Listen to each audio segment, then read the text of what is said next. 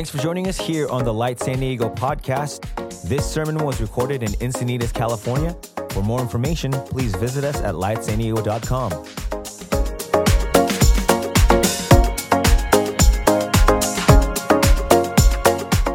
All right, you guys. Well, welcome to this continuation of our series, Finding the Life of Your Love. And man, it's been a lot of fun. And so for those of you who are just joining us, wanted to kind of catch you up a little bit. We understand and recognize that there are all sorts of different kinds of relationships, and that every person in this room has a different kind of idea of what relationships look like, both their strengths, their weaknesses. And so in no way can we cover everything, but we wanted to cover a few things. And we opened up this series talking about one thing we can agree with is that the end goal of every relationship needs to be love. And not the kind of love that the world prescribes, but the kind of love that the Bible describes through Jesus' sacrifice on the cross. It is his self-giving. And through that, we identified that the greatest enemy of love is self-centeredness. And if everyone in this room could determine that the greatest problem in every relationship is our own self-centeredness, then we're in a good place to let those relationships flourish. We began the last 2 weeks talking specifically about marriage and how we made sure to let you know that those marriage talks were not just for married people, they're for us as the bride of Christ. For marriage, although it's a gift for human flourishing, ultimately it is a signpost that Jesus has promised himself to us and that we are going to be reunited. This week we're going to be taking a different turn and we're going to be talking about singleness. And really excited about today. This has been a really formative week for me through studying and conversations, and have specifically just felt my eyes opened to God's heart when it comes to those who are single. So I'm excited to share that with you guys. I didn't grow up, I believe, with a healthy theology of singleness. Matter of fact, I remember growing up, and if you grew up in kind of the Christian subculture, I understand a lot of you guys did not. But if you did, do you guys remember the books Left Behind? Anyone? Do you guys remember those? Probably collecting dust on your grandma's shelf somewhere right now. But for a while, there was like this trend where these couple of authors wrote these really well-written, poor theology books on the end of time and the rapture and Armageddon. And I remember being early on in high school, laying in bed at night, just engrossed in this story of just like, of these people who, some of them were just raptured out and everyone else trying to figure out what's going on. And I remember shutting the book, laying in my bed, looking at my ceiling and just praying, said, "Dear God, please don't rapture me till after I get married." True story. And at 16, it probably was like, I want to have sex before you take me to heaven. That's like, let's just be honest, like, just please, if there's any way you could tarry for like a few more years.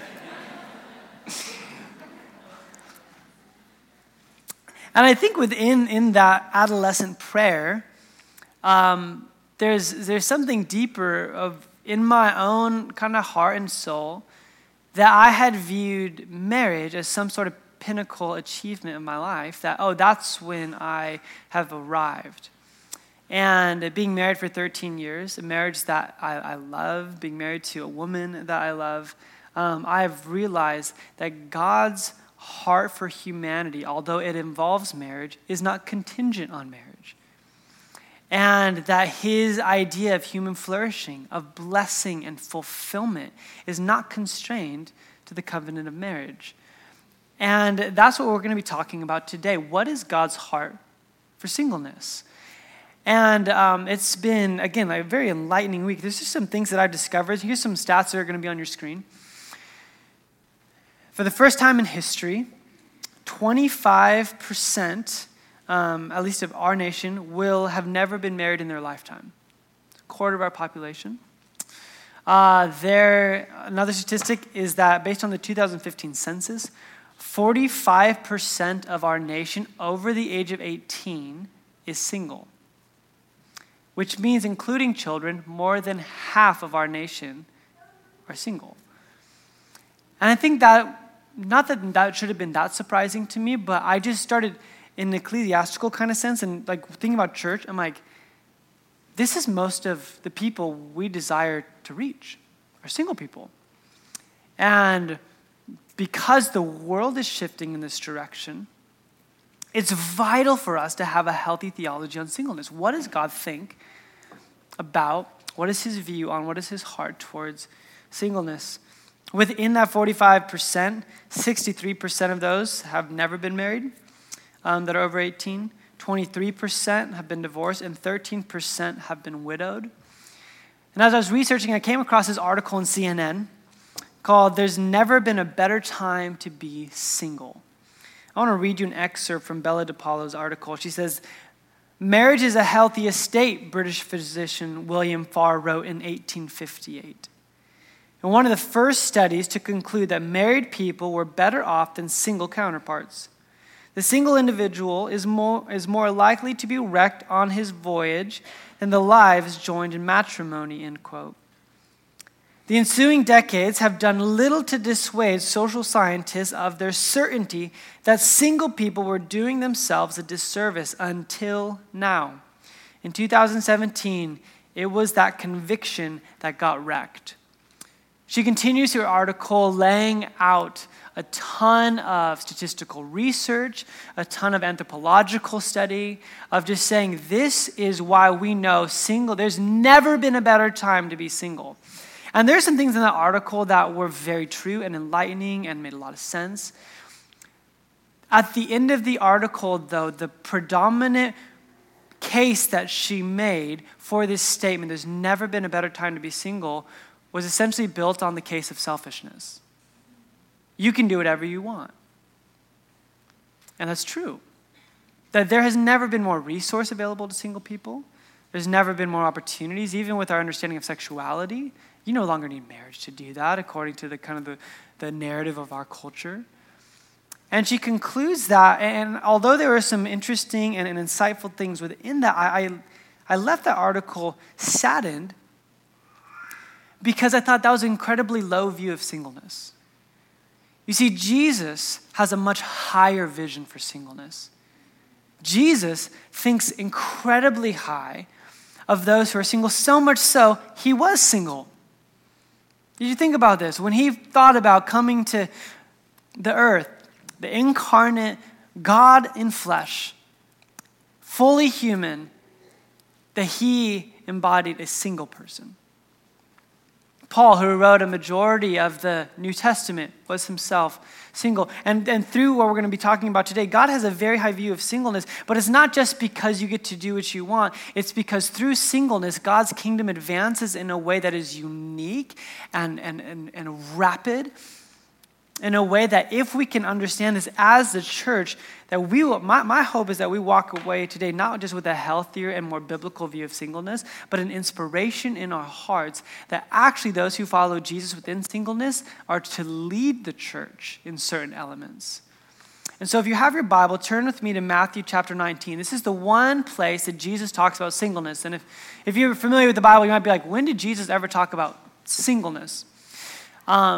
And he does it a little bit incognito, but if we read this, we'll find that Jesus not only speaks about singleness, but speaks about it very highly. Matthew 19, starting in verse 11, Jesus is concluding a teaching on marriage and divorce that would have been revolutionary for his listeners, and he ends it with this. Jesus replied, "Not everyone can accept this word, but only those to whom it has been given." And in verse 12, he turns the page and he says, "For there are eunuchs who were born that way, and there are eunuchs who have been made eunuchs by others, and there are those who choose to live like eunuchs for the sake of the kingdom of heaven. The one who can accept this should accept it." Now let's just pause for a moment because not everyone might understand what a eunuch is. A eunuch was a unique role that was played in ancient cultures where normally a male would be castrated for the purpose of his role being a protective presence around women, normally in kind of a royal authority role. So let's say there was a king and wanted to protect his queen or his wives or concubines. He would have eunuchs that would kind of guard and protect them and attend to them, but he made sure that there would never be any funny business going on. And within kind of this ancient royal culture, the ancient religious cultures, including Judaism, viewed eunuchs very poorly, because in their worldview, if you were blessed by God if you had children, if you were married, and this is why you see so much turmoil from women in the Old Testament and New Testament who did not bear children, because they viewed this as attached to God's blessing. And so you can imagine eunuchs would have been, in their eyes, viewed incredibly low. And Jesus is talking to a highly religious, patriarchal audience that would have viewed eunuchs incredibly poorly. And Jesus says something shocking. First, he addresses that there are those who've been born eunuchs, meaning that there are those people who were born not within the kind of the gender roles that we would kind of assume. There are those who have been made eunuchs. There's those people who play that role within royal society. And then there are those who choose to live like eunuchs for the sake of the kingdom. That's a nod to singleness. This is Jesus. Jesus chose to live like a eunuch, meaning he would not fulfill his sexual drives or desires. He would not get married for the sake of the kingdom of God. And he ends it with saying, the one who can accept this should accept it. It's not like, hey, this happens to some people. He says, this is a good thing. Those who choose to live like this, like me, for the sake of the kingdom of God, if you can accept this, this is a high calling. Which is not the first time that we see the heart of God bent towards those who do not find themselves in a kind of what we would assume as just kind of a normal marriage kind of relationship. And again, this is kind of revolutionary for the ancient kind of spiritual belief system. 700 years before this, God speaks to the prophet Isaiah in a time when the nation of Israel is coming back to their ruined city and temple. And as they're coming back out of being captured to their city, some of the people coming back with them are foreigners. Some of those who are coming back with them have been eunuchs who've converted to Judaism. And as they get back to the temple, they start saying like, hey, you guys don't know this, but in the temple, you don't belong here. There's a court of the Gentiles, eunuchs, you're not even allowed to go in that. And they made sure that you weren't allowed in the temple. And all of a sudden, God prophesies through Isaiah, and he says this in Isaiah 56, let no foreigner who is bound to the Lord say, the Lord will surely exclude me from his people. And let no eunuch complain, I am only a dry tree. For this is what the Lord says. Listen to how shocking this would have been to his audience. To the eunuchs who keep my Sabbaths, who choose what pleases me and hold fast to my covenant. To them I will give within my temple and its walls a memorial and a name better than sons and daughters. I will give them an everlasting name that will endure forever. Talk about dignity and value. And talk about how uncomfortable this would have made the people's kind of normal worldview of the day. Wait a minute, you're telling me that eunuchs, people who will never have children, who will never be married, not only are allowed in the temple, but within the temple walls, there's a memorial and inheritance better than sons and daughters? That their inheritance will last forever. And you begin to start seeing when Jesus is talking about those who live like eunuchs, he has a frame of reference from Isaiah, which he quotes all the time, of understanding. Hey, listen, let me tell you a little bit about how you think wrongly about people who are living this way. This is how God views singleness. This is how God views those people who maybe even within the church have felt outside or ostracized. It gets better. Turn right over to Acts chapter 8. This is a story about Philip, who's a disciple of Jesus, meeting up with a high-ranking eunuch from the Queen of Ethiopia. And I want you to, within this context, I want you to listen what happens here. Acts 8, verse 26. It says, now an angel of the Lord said to Philip, go south to the road, the desert road that goes down from Jerusalem to Gaza. So he started out, and on his way, he met an Ethiopian eunuch, an important official. This is in charge of all the treasury of the Kandake, which means queen of the Ethiopians. This man has gone to Jerusalem to worship. So we know that he's a converted Jew. He's going to worship Yahweh in Jerusalem. By the way, he's not allowed in the temple. No matter how high ranking he is within Ethiopia, he's not allowed in. He's a eunuch. He's not Jew, but he's going there to worship. And on his way home, he was sitting in his chariot reading the book of Isaiah the prophet. Let's stop again. You weren't allowed to pick up the book of Isaiah at Barnes & Noble. You weren't allowed to own a scroll of scripture unless you were the temple or maybe an affluent synagogue. So this guy must have had major money to be able to have his own scroll of Isaiah with him on his chariot, right? On his like ancient Kindle or something like that. He's like sitting there reading this.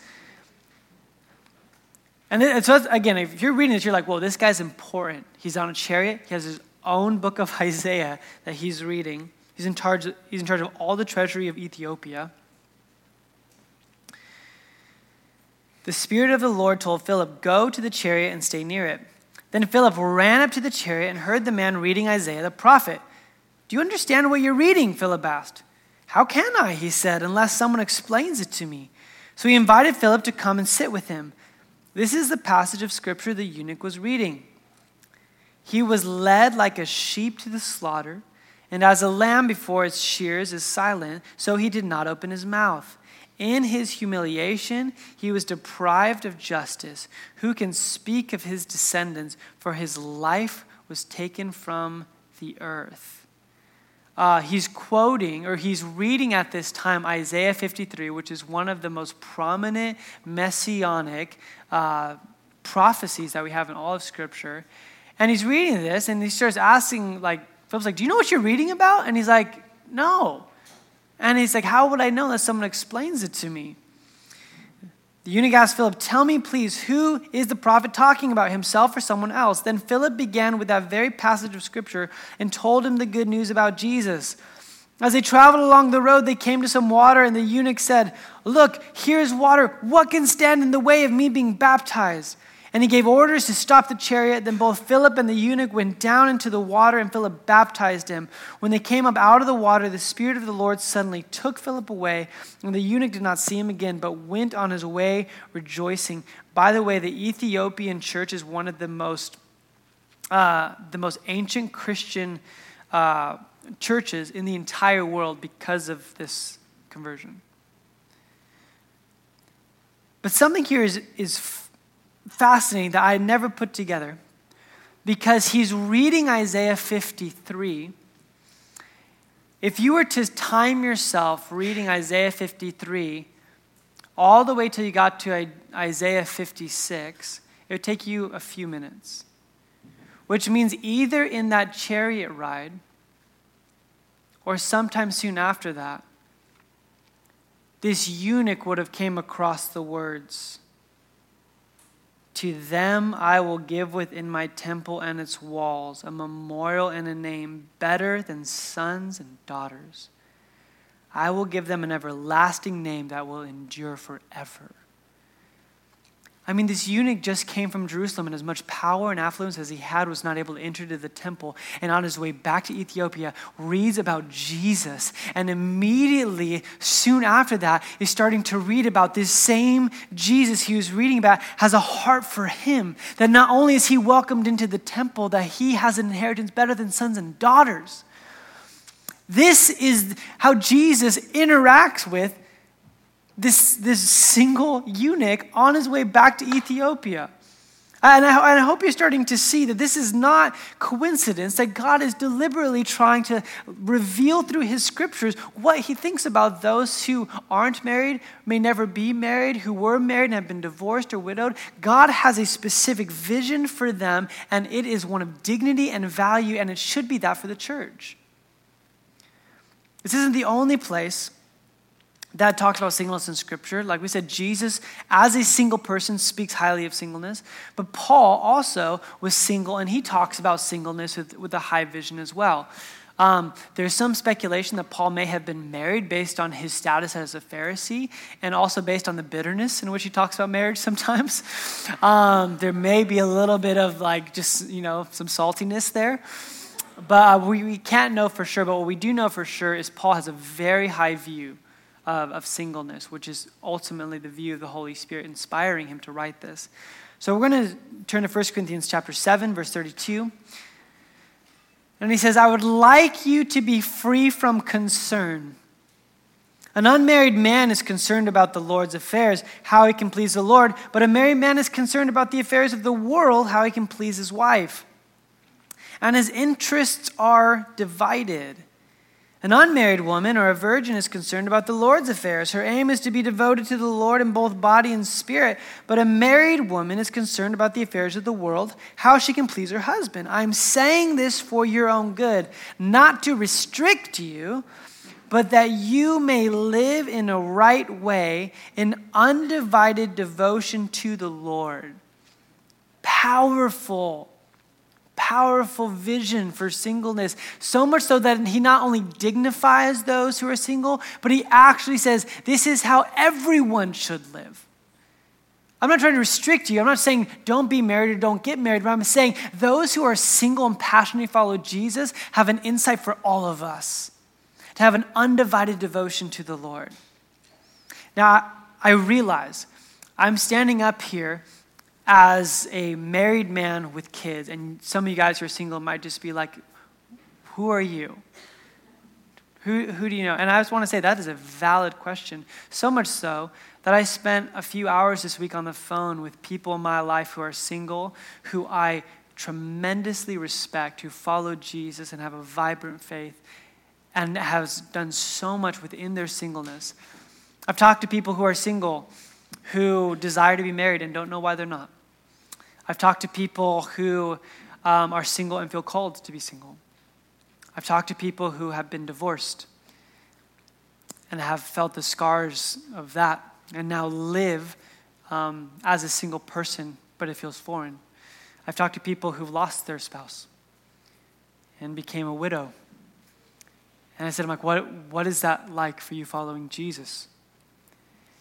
And I want to approach these next few points that these are not coming out of some ideas that I have. These are coming out of some deep conversations with people I dearly respect, and ultimately out of what I believe the heart of Scripture is for singleness. So as I lay these before you, I want to just let you know these are things that I've drawn from, again, books, articles, podcasts, but ultimately conversations, and even more ultimately that than the Word of God. So John Tyson, who's a pastor in Manhattan, recently on a podcast touched on 4 things that I thought summarized a really accurate biblical vision for singleness. So I'm just going to give you these 4 things and kind of dress them up a little bit differently here.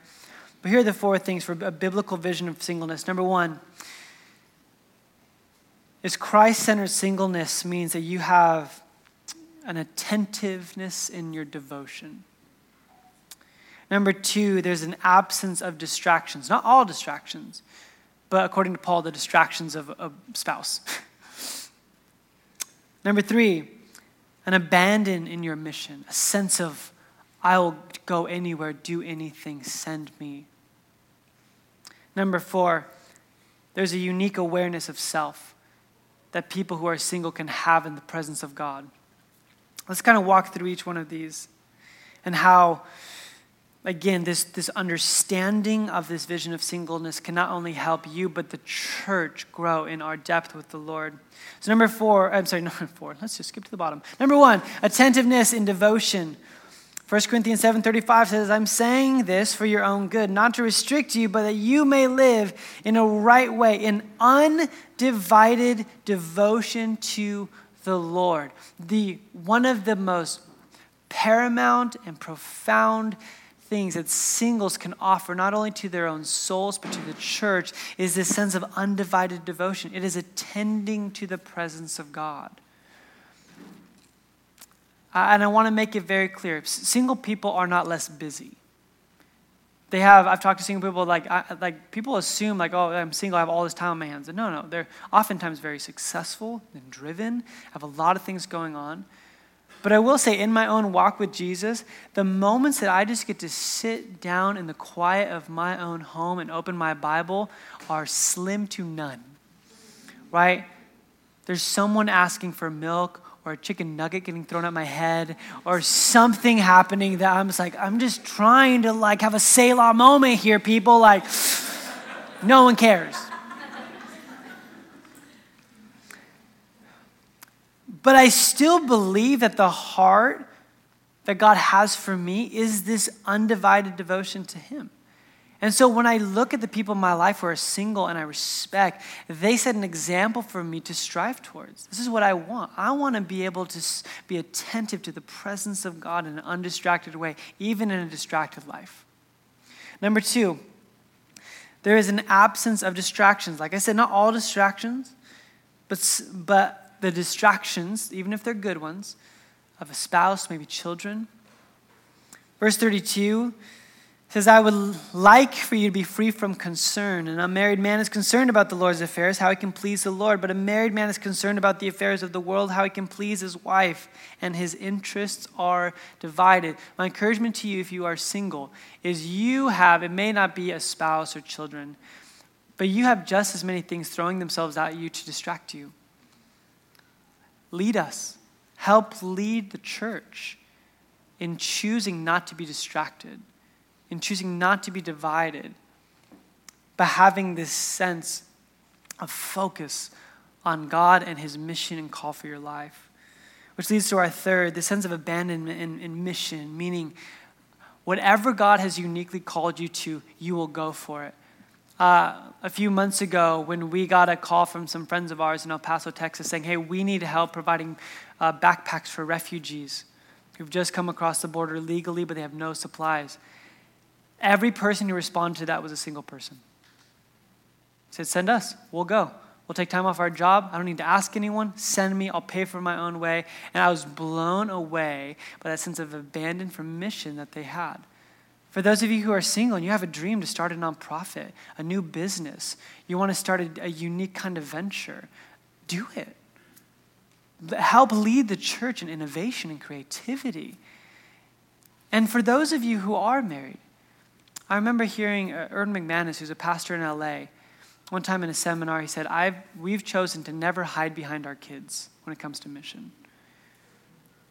It's interesting when you start involving the concern of family when it involves your calling and mission. When Jen and I planted the church, the very first people we invited to start Light Church was our kids.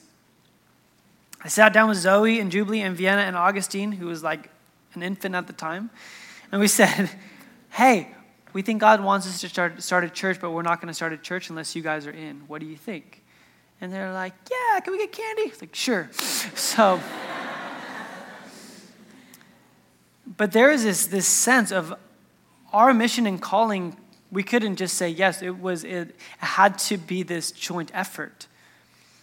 And for those of you who are single, there is a sense where you can lead a rhythm and a pace and an obedience to God. Say, God, whatever you want me to do. I'm not just talking about mission in a sense of like going to a third world country. I'm just saying whatever God has called you to do, say yes and do it with obedience and quickness, because what it does is it actually helps propel the whole church forward. We need you.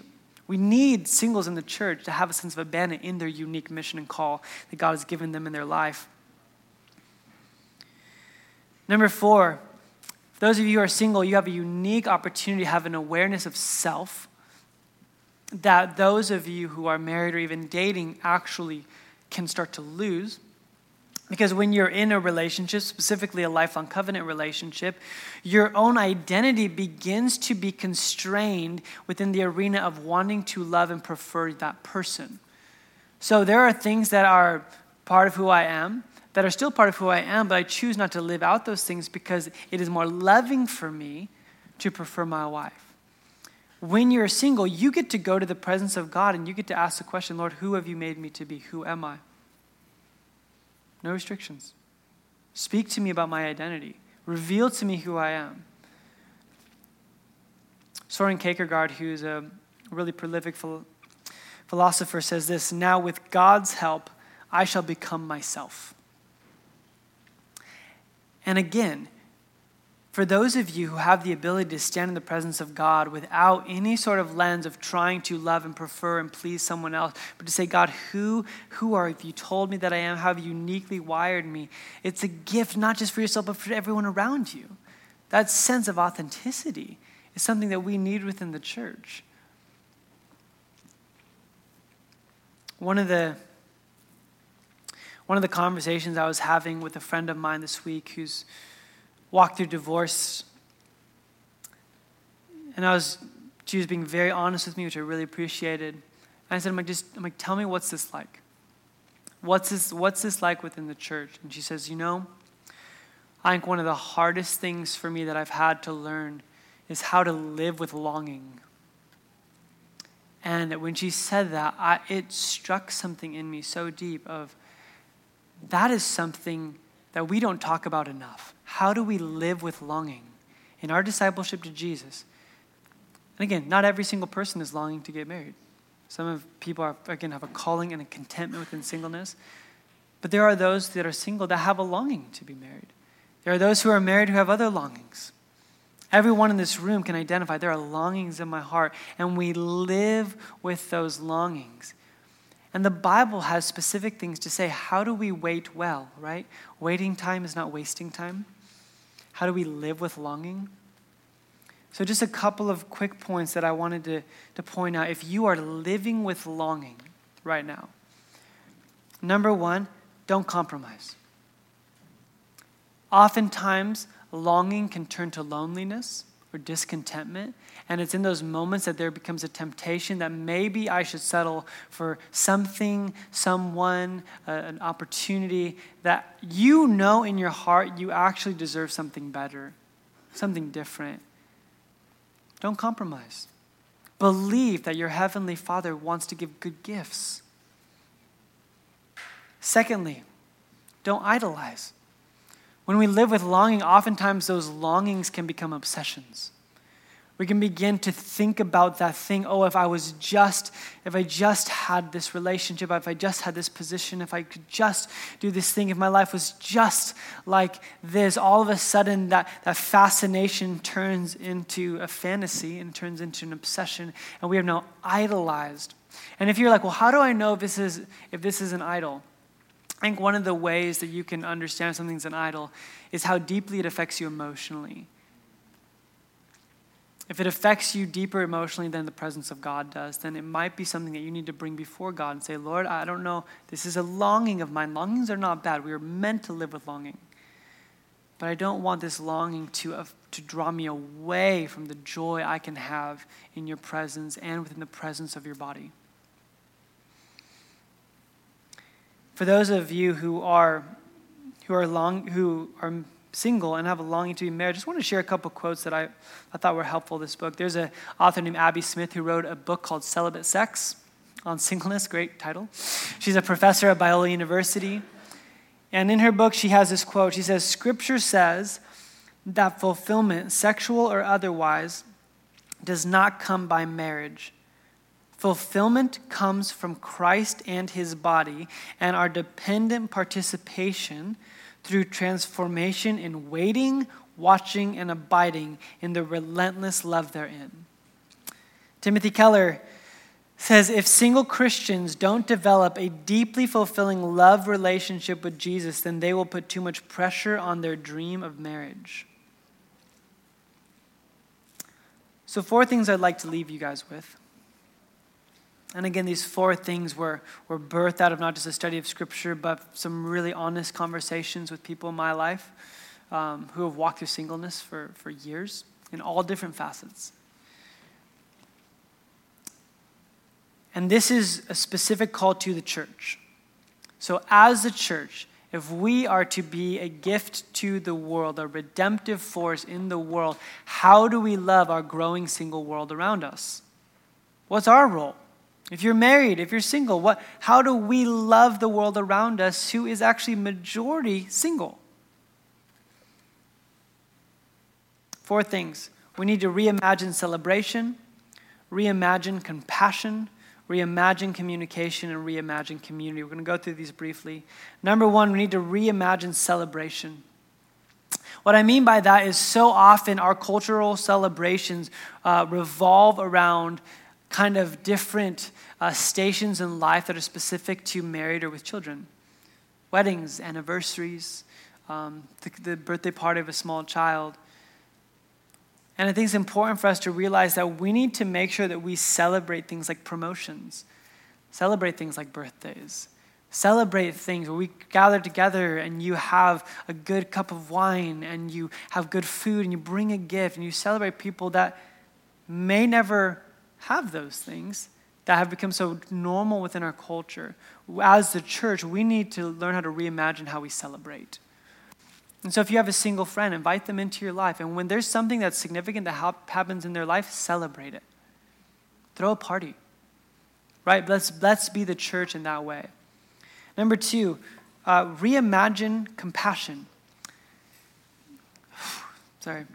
One of the most moving conversations I had with this week was with someone who lost their spouse. And I'm like, would you tell me what that's like? Being married for over almost 40 years and then being single. This is what she said. She said, people who experience this need to take it minute by minute, day by day. Just getting through one day at a time might be all a person can do during a time of loss and loneliness. Also, it is good for the church to reach out. Get to know each other, learn a little bit of their story, meet with one another so that we might know how to reach out in love. People did that for me.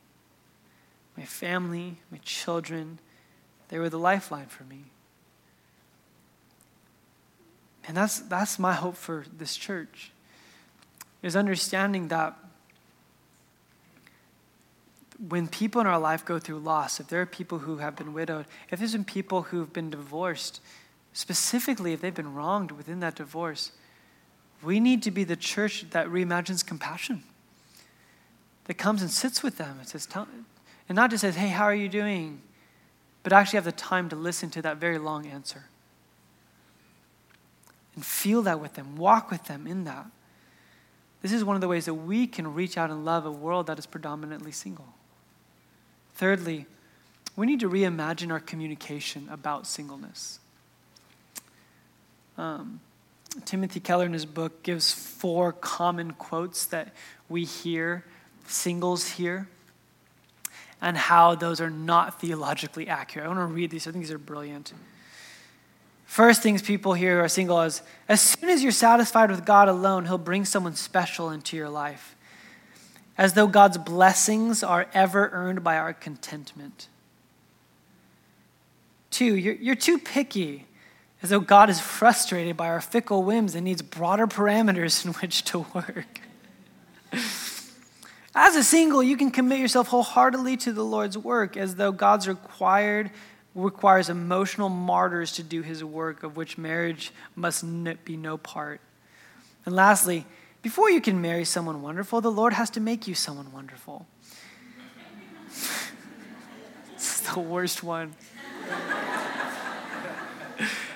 As though God grants marriage as a second blessing to the satisfactorily sanctified. Oh, we have to be careful. And it doesn't, and again, this is coming from my friends. It doesn't mean they don't want to be asked about their love life.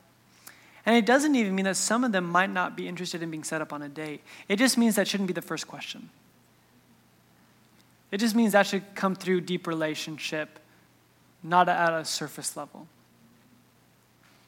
Number 4, we need to reimagine community. This is what I would like for us to end this morning, just prayerfully considering.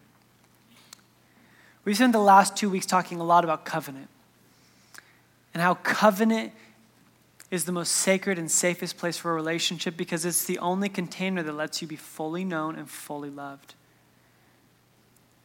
But please hear me. Covenant is not only for marriage. Covenant is for the community of God. When you're sitting at your open tables during the week, when you're sitting with your friends and family, do they have the permission to be fully known and fully loved? That's covenant. We don't do open tables because we like doing small groups. Matter of fact, there's a lot of work and things like that. We do open tables because we believe in covenant community. Some of my favorite stories that I hear from Open Tables are from people who gather around and share a meal, and they're married and single, all different ages. Some have kids.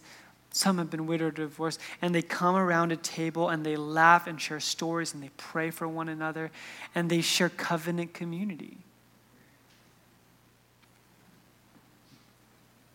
I want to read you a quote from someone I deeply love who's single. She says, "Our church community could become a space where singles are first asked about their interests, passions, calling. At my current church, I attend a co-ed Bible study with single people and married couples, and I'm glad my options weren't a women's group or singles group. It feels like instead of drawing a veil between us and them, we all get to come into the presence of God together." Gosh, isn't that the church? Isn't this so vital for us to grasp? And so what I'd love to do, Brandon, Ashley, if you're in the room, if you guys want to come up, we're gonna end our service with positioning our hearts in such a way that the examples that single followers of Jesus can help lead us in, and that is an undivided devotion to the Lord. And that would lead us to being a community that welcomes married people, but single people would just come and just feel home. I'm just an individual, uniquely called, gifted, built by God. And the different stations in my life do not define my identity. But that takes all of us coming back to a place of saying, Lord, we want an undivided devotion to you. So if you guys would, if you do me a favor, would you stand to your feet? And as you do, you can just go ahead and close your eyes. I'm going to pray for us, and we're going to end with a song this morning.